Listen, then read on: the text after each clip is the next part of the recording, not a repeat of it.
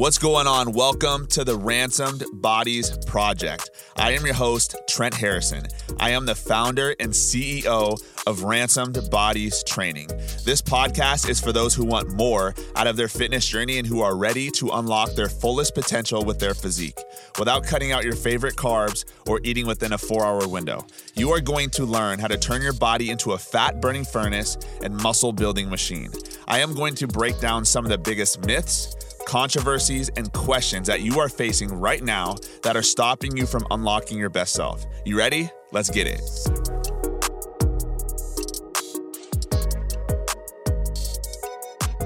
All right, so today we're talking about what happened to my kitchen.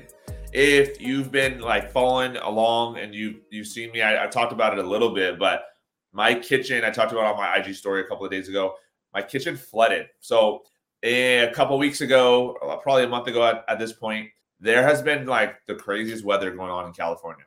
It's been nuts. And we've had so much rain. We've had more rain than we've had in years combined. And it's really good for us. We need this rain. But for a lot of the places in California and Southern California specifically, we just don't have the infrastructure to be able to handle the amount of rain that's been happening and the amount of snow that's been happening. Big Bear, the place that I go snowboarding with my family, is completely run down and shut down. You can't even get up or down to the mountain. So we had a lot of rain about a month ago, and my house couldn't take the rain. My house literally couldn't take the rain to the point where one of our windows in our kitchen leaked.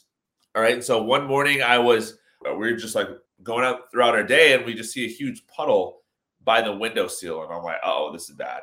Right. And we cleaned up the puddle. We tried to fix it. I tried to seal the outside of my house on the window, but by that time it had been too late. So pretty much what happened is, because of all the rain, my window leaked and water came into the walls, and it got into the drywall.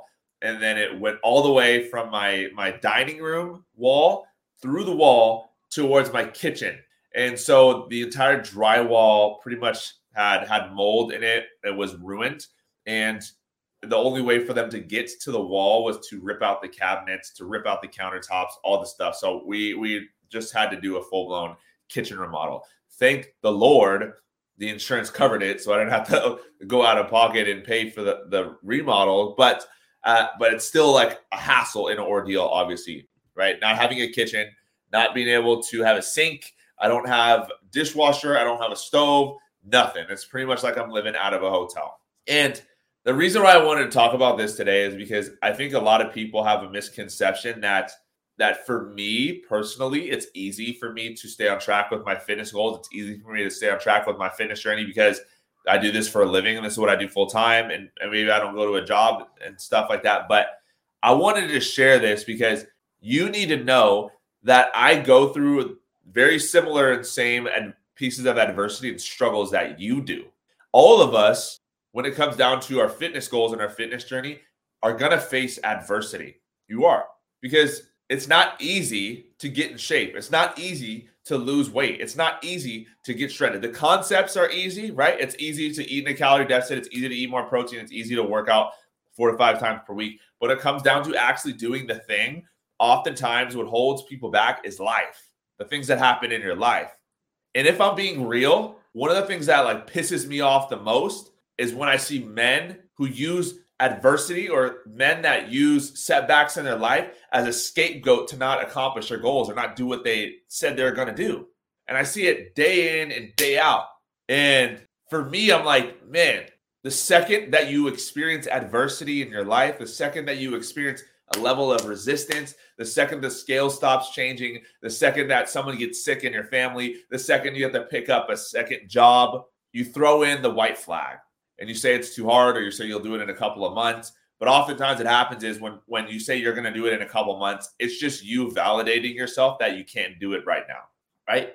Just validating yourself that it's not as important to you as it may seem. So a lot of guys are waiting for that adversity to come up or life to get hard so they can validate themselves why they cannot do the hard things in their life, right? Let's say you started a side hustle. Let's say you tried to acquire and go back to school, whatever it is. You start it, you experience adversity, It gets hard. You don't get immediate rewards. You don't get an immediate result. You don't get an immediate return. So you throw in the white flag and you quit. The reason why you continue to fail at these different things is because the second you experience adversity, you quit, throw in the white flag.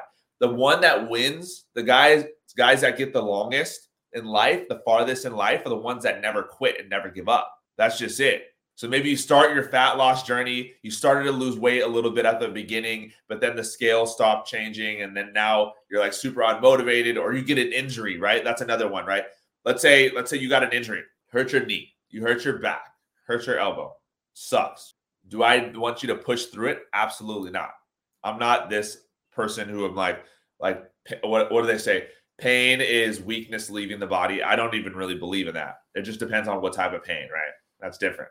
If you have an injury, you need to recover that injury and lay off of it.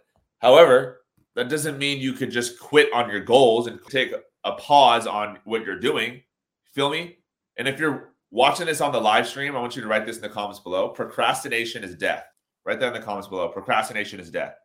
And if, as men, we stop procrastinating, like if that was your number one resolution for this year, you're just not going to procrastinate. You're going to take fast action. You're going to take massive action. You're going to take messy action. If that's all you did, you would be in a completely different place by the end of this year. Procrastination is death. And yeah, that's like really intense. When you think about it, you're like, oh, that's really extreme. That's intense.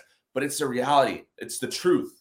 Procrastination is death. The longer and the more you procrastinate on things, the less likely it is you're going to actually do it.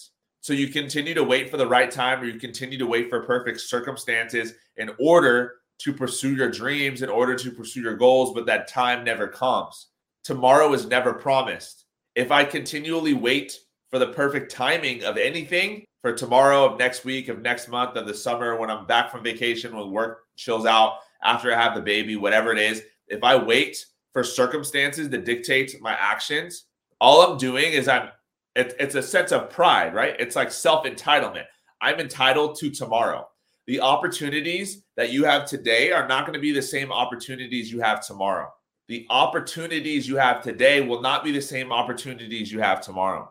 So if you have a chance or an opportunity to pursue something that's really important to you right now, and yeah, it might be hard to start it, you have to remember that the opportunity to start today will not be the same opportunity to start tomorrow. And when I had my kitchen ruined, right? It's been 3 weeks without a kitchen. I had to take some messy action. I had to figure it out. And you have to ask yourself, are you a problem-focused individual or a solution-focused individual? Are you problem-focused or solution-focused? So many of you guys are focused on the problem that you cannot see the solution. When I'm so focused on the problem, my kitchen is gone. I can't eat properly. I'm not going to be able to hit my macros.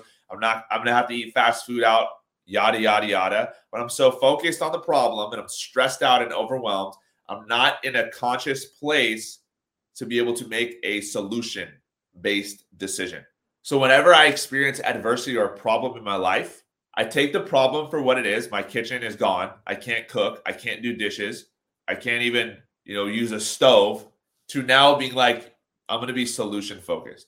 I'm going to find the solution out of this. There is always a solution. No matter how big the problem is that you're facing right now, there will always be a solution. It's just up to you to find it, right? So if you're working 60 to 70 hours a week and you feel like you can't get to the gym, you can't work out, there is always a solution. If you just had a newborn baby and you can't get to the gym, there is always a solution. If your kitchen flooded and you can't cook, there is always a solution. If you hurt your knee and you can't do your 10,000 steps, there is always a solution. You have to man up and figure it out and find what the solution is, right? Grow up and figure it out. You know what I mean? Like it comes down to that.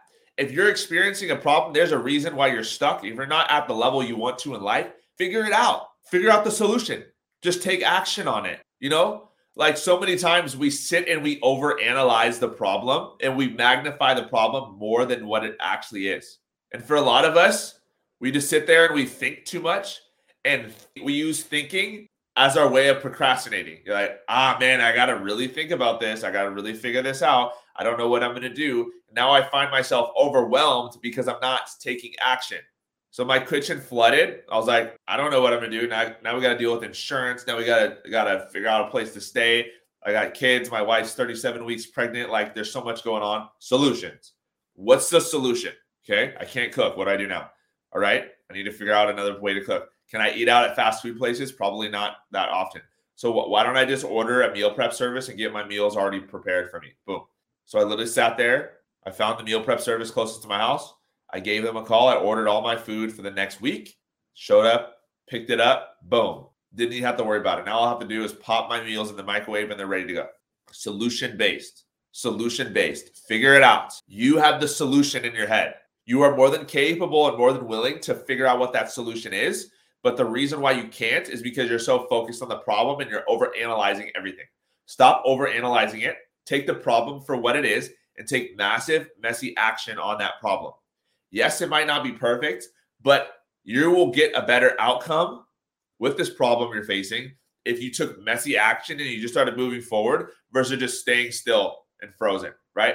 Think about war for a second. If you're in combat and you're in war and you freeze because you're overanalyzing what to do, you're going to die.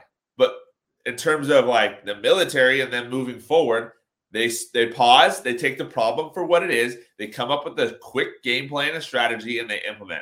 Oftentimes it's not perfect, but it's better than just being a sitting duck, right? You are a sitting duck in your life because you never take action and you continue to do the same thing over and over again. Stop being a sitting duck, man up, figure it out, and take some massive action. All right, much love. I hope you got some value from today's training. If you did, let me know, and I'll see you on the next training. Peace out, guys. Thank you so much for tuning in today. I hope you got some value from this episode.